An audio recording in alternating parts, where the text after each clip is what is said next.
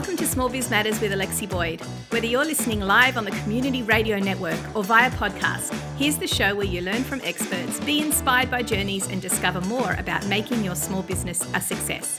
I'm Alexi Boyd, broadcaster, advocate and small business owner. Let's meet today's guests.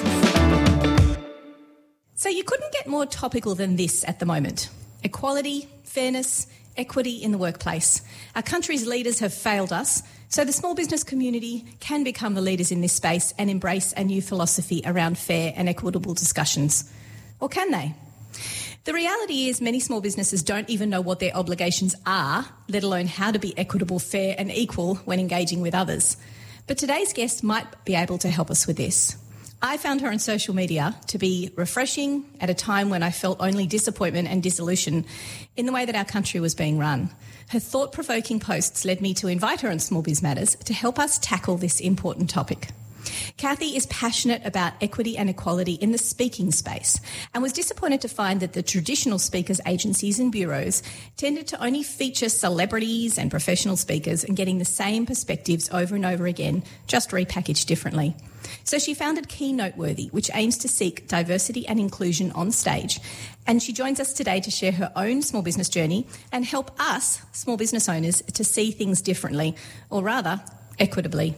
Welcome to the show, Cathy. Good morning. Thank you. It's lovely to have you here in the studio. Always great to have people live and in person when we're talking about all things fair and equitable, because it'll be quite tricky to do it over Zoom. I mean, it is not a very sexy topic, so it is a pleasure to be here in person today. Indeed, but it's so important because, you know, our everyday lives in small business are constantly... It's about engaging with others, whether it be our clients, whether it be our employees, whether it be our contractors or other key stakeholders. We basically do have a really important relationship that we build with others, and we do that well. We're not like this giant corporate machine that doesn't actually speak to other people. We really make sure that we build those relationships up. So can we assume that small business does fair and equitable perfectly? No, unfortunately not. Damn it. I mean... I think it's an important conversation to have right now because of what's happening around the world. But also the fact is that a third of small business owners are actually migrants. So, you know, small businesses form the fabric of our economy. It's part of the community. So when you support small businesses, like there's a meme that goes around that says they're doing like a little dance in the corner or something like that. So for me, I make a conscious decision to, for example, buy my milk from my local bakery because I know that it's supporting the lady there and her family who've been there for over 20 years serving the community and bringing this fresh, delicious bread. So, you know, things like that bring me joy as well, and I feel like it's the right thing to do. So we as consumers vote with our money, so it's not just about, you know, diversity, inclusion and all that kind of corporate jargon speak. It's about serving the community, thinking about who our customers are and just helping each other out. And that's how communities, I suppose, are built, with small businesses as being the backbone and sort of the beating heart, because they're often the ones who are supporting the local sports team or there for others when they need it, or opening their doors during a catastrophe, for example. You raise a really good point there.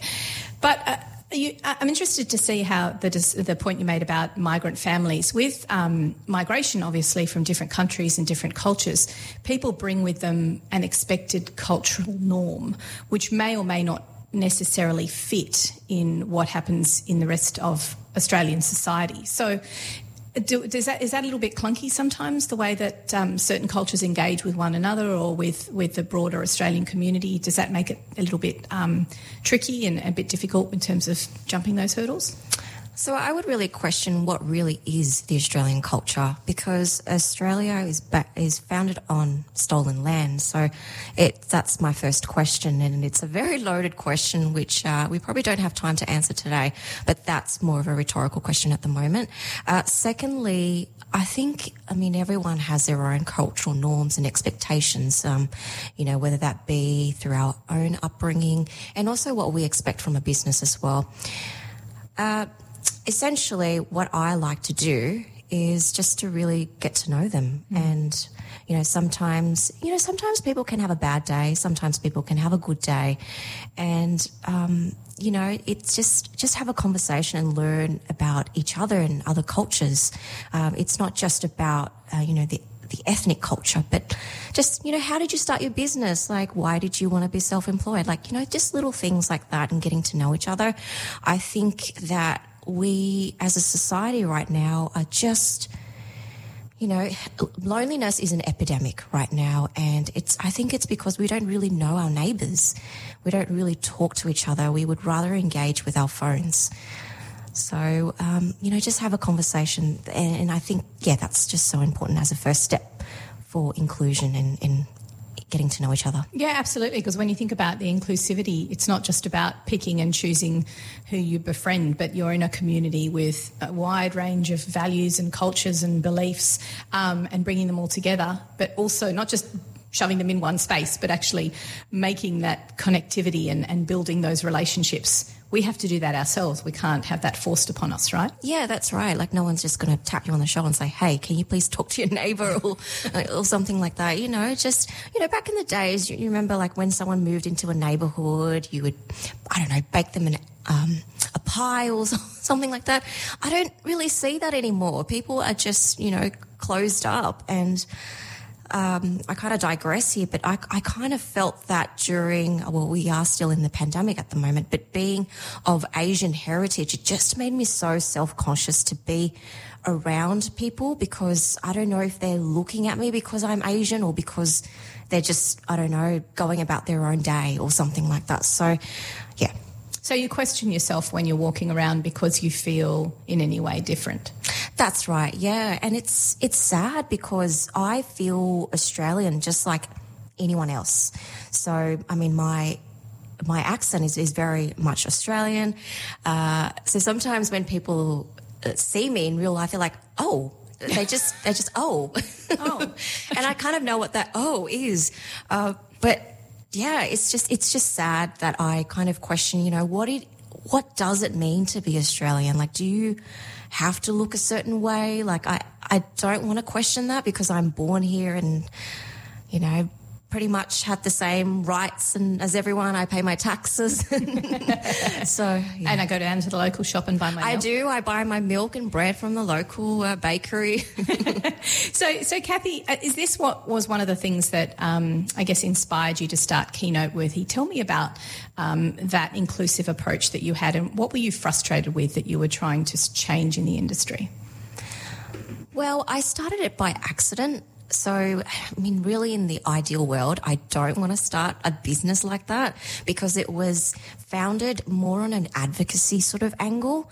It was because I was just so frustrated of seeing the same faces all the time. And I felt that there was this personal responsibility for me to do something about it. And I always tell people when I can and when appropriate, like, always assume responsibility. Like, if you see something out there like domestic violence, harassment out in the street, assume personal responsibility for that because your actions matter. It's not just about raising awareness on matters, but it's about doing something about it. And it is hard and it takes a lot of courage and guts, and you have to feel safe to do so. But anyway, in the ideal world, Keynoteworthy does not exist. But yeah, I started it while employed at another company, and I felt that was a sustainable way to, get income on the side while also building the business. So it's coming up to almost 2 years now. Last year was fairly challenging because Keynoteworthy is in the events industry, so a lot of events were cancelled and moved virtually. So it was a big learning experience for everyone. But on top of that, it was also, compounded by the racism around the world, which made it really hard on me mentally as well. Like, I'm trying to build a business, but also deal with all the hatred in the world surrounding coronavirus. So But yeah, so right now I'm completely self-employed and very, very happy to be self-employed.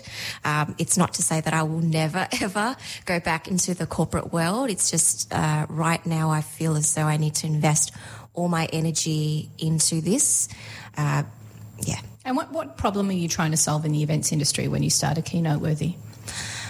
Well, when I first started, it was more around providing a solution for event organisers to find diverse keynote speakers out there. Now, diverse is a pretty loaded word. What do you mean by diverse? Yeah, so that's a good question. So when I say diverse, I mean variety of people from different backgrounds, sexualities, experience, age, ethnicity, abilities, and the list goes on. So at the moment in the events and conferences that you go to, it's kind of all the same. And when I say the same, I think you can read between the lines. It's quite homogenous, normally middle-aged straight men dominate the stages. Pale, male and stale. Pale, male and stale, that's correct. And you also get a lot of panels that are all men as well. Even for International Women's Day, as an example, we've seen a lot of panels with men as well. I do understand sometimes, you do need the male perspective in it as well, in terms of how to be a good champion of change, how to be an ally for change. Yes. However, when the conversation is dominated by the same narrative, that becomes a problem. So it's not just about diversity of ethnicity or ability or, those things we usually associate with diversity and inclusivity, but it's also, I think you're saying, a diversity in conversation. Yeah, that's right. Diversity in conversation, perspective and thought. I'll give you another example. Last year there was a data event. It was more aimed at marketing professionals. And when you look at stats, a lot of marketing professionals are skewed more to women. Yes, they are. Yeah, a lot of marketing managers are women or women identified. It's only, I guess, when you get to the C-suite level that it might be a different story. But this event started off with all men doing the keynote speak. And it becomes a problem when it's just the dominant voice.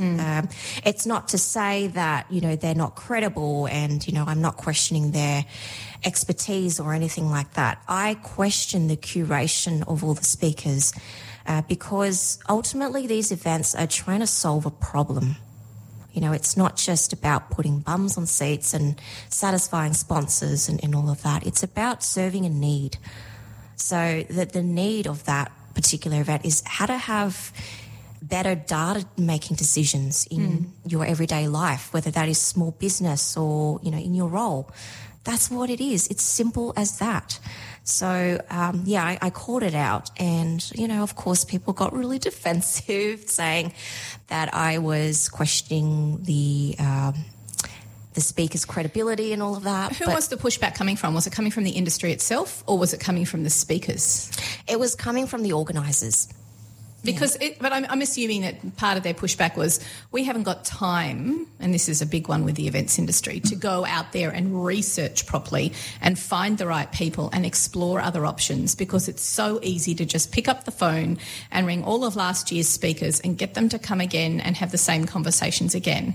So maybe the pushback is because of a lack of time in the industry, or am I just making excuses for people who can't be bothered making an effort? Well, I think they don't have time. Like event organisers are time poor, like most people, but they're always scrambling and, meeting this deadline and logistics and everything. So that goes behind it. But I think it's just laziness, but they don't admit it. Like no one wants to admit that they're lazy.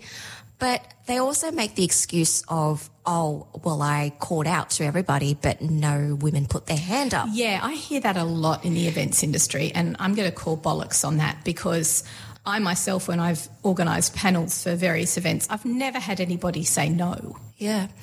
Well, yeah, it's It's BS, definitely. But, you know, I get where they're coming from, but also you got to question, okay, was your call out inclusive? Did you use language specifically that kind of deterred people away? Did you try hard enough? How long did you do the call out for? Or did you do the call out just in vanity to show that you are considering external applicants or whatever it is? So, yeah, I really question that, and I do feel that it is BS. There's also a bit of a process to this as well, because I've noticed with big conferences, what they'll do is they'll pop up the speakers as they become available or as they're confirmed, and they'll pop their headshots up there.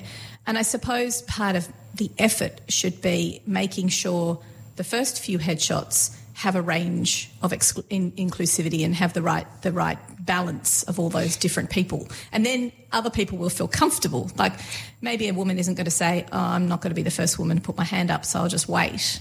Yeah, Is it the same right. with others with other ethnicities or other abilities, for example? Yeah, well then, you know, the dreaded imposter syndrome kicks in. You know, like if you see the sea of same faces, you're going to be like, oh, goodness me, like, oh, I don't really belong up there. So my voice does not deserve to be up there. So I'm going to shy away. And that's what happens, consciously and unconsciously as well. So what is the best way to engage with a new speaker? Say you're organising a conference, you might be part of a professional association, you're doing it yourselves. What is the best way to frame that conversation to invite someone new and different onto a panel or as a keynote? Well, you can get in touch with me via Keynoteworthy, or I think just the traditional, you know, asking someone, you know, a call out on LinkedIn, say, you know, just think about who's missing in your panel or who's missing in your lineup, and just say, hey, I want to, you know, find a speaker with the XYZ background. Can anyone help? And you'd be really surprised on LinkedIn and when you call out, even on Facebook groups as well. People are so generous and willing to help. They always want to, you know, recommend a certain person or, you know, refer you to someone that might know someone. So that's true, actually. It's never like, oh, I'll do this, but you have to give me 10% or something. That never comes up. But people are always willing to put other people forward and say, hey, you should go for this because it'll be a really good opportunity for you. Yeah, that's right. And like I read this somewhere, but, you know, when people do that publicly on LinkedIn or Facebook, it gives them a kick as well. Like it's kind of like when you tick off checklists when you finish something off. It's that same sort of kick when you're helping someone. It's yes, partly that vanity as well, like in the public forum. But yeah, people are willing to help others. So, you know, ask for help and allow extra time to curate all these speakers. Don't do it in the last minute, because when you do it in the last minute, you're going to do a sloppy job. Yeah, exactly. So if you're going to an event and you've been asked to speak and you may think that your angle is a little bit different from others, what are some top tips you'd give for someone who's a little bit unusual and different from the usual lineup of speakers to prepare for speaking at such an event? What are some of the things, what are the do's and the don'ts of creating a speech, for example? Sorry, is this for the speaker or the speaker? Say, for example, you're someone who's coming at it from a different angle. You may have a completely different opinion to what usually happens at this conference. What do you suggest to people like that who are a bit different? Yeah, so for speakers, I would recommend really understanding who the audience is. Like that's any speaker really. Understand who your audience is, and you almost have to tailor your speech every time. Like you could have the same theme, but you need to alter it slightly to be for them to resonate with it as well. But also you want them to feel challenged as well. So if you're a new speaker, you'll need to practice a lot and practice in front of the right person. So you wouldn't, if your mother is not the right audience, then don't practice in front of her. Practice in front of someone who would be that audience. That's practice, and just sense check with them as well. So I mean, you don't have to practice in person. It could be on Zoom as well. Like, you know, these days with technology, it just makes it so easy. And then check your own bias as well. I think sometimes, because I've done stand-up comedy in the past, I'm not doing it so much these days, but there are some jokes where I've tested and I thought it was funny and it didn't go so well in front of a particular person. So then I had to go back and change it. So it's the same thing with speaking as well, public speaking. You need to just keep on tweaking, fine-tuning it. And yeah, when you're new, you need to do it a lot more. If you're brought on clearly because you are different to the others, do you suggest that that becomes a highlight, that you make it part of your shtick, or is it better to just ignore the fact that you're different because everyone's trying to be inclusive? Oh, I think just, show it off. And I think to make it easier for event organisers, just tell them, like, I think this particular trait is quite quirky. I recommend that you make it easy for them. Write the copy for them, the content for them. Just say, Cathy with rad pink hair or something. I don't have pink hair at the moment, but I'm just talking at the top of my head, but, just saying something quirky, and, just intriguing, just to get the audience curious. Yes. And looking forward to your keynote. Yeah, just in terms of a practical thing, I would say that it's a good idea to write your introduction. It's one of my pet hates is when you go up on stage and someone's, read something off a LinkedIn page that's about 3 years old because you haven't bothered to update it. Always write how you want to be introduced. And sometimes in certain forums, you might say, I'll just say my name and I'll introduce myself. Or others, you might give them like a 2 or 3 line intro so that you don't have to do it. Yeah, that's a really good advice. I have a template where I have my headshots, my bio, and I have my bio in a few different versions, one that's a bit more corporate, one that's a bit more fun. So it really depends, again, on the audience. So really, understand them and who they are. And I have it saved in a central file so that it's easy to access. So whenever someone asks me, I can just send it straight away. It just makes it easy. Well, we might take a quick break here on Small Biz Matters and we're going to listen to some community service announcements. When we come back, I want to talk to you about the ever so complex world of pronouns. Now, anybody out there who's got teenage kids will know exactly what I'm talking about, and I'm hoping to get some advice from you, Cathy, because this is what a lot of your discussions on social media and particularly LinkedIn, again, that's why I brought you on the show, are interesting and diverse in this opinion, and it's great to hear from someone like you. You're listening to Triple H 100.1 FM. We'll be back after this. This episode of Small Biz Matters is proudly sponsored by the Australian Small Business and Family Enterprise Ombudsman's Office. Since its establishment only 4 years ago, Aspifio has provided education, advocacy and support, including free assistance if a small business is involved in a dispute. The office also provides assistance for disputes that fall under the franchising, dairy, horticultural and oil industry codes. As an independent advocate for small business owners, Aspifio has the legislative power to influence our nation's lawmakers, ensuring legislation and regulations are put in place to help small businesses grow and in these times survive. Small businesses are the engine room of the economy, and it's Aspifio's role to do all they can to ensure they have the freedom to innovate, employ and thrive well into the future. So today we're in the studio with Cathy Ngo, who is the founder of Keynoteworthy. She found a real need in the events industry to fill the gap of diversity and inclusiveness, and to make sure that people who appeared on stage or in panels or were speakers or who were experts actually reflected the community in which they lived and operated in. And it's something that she's very passionate about and we've been speaking about before the break.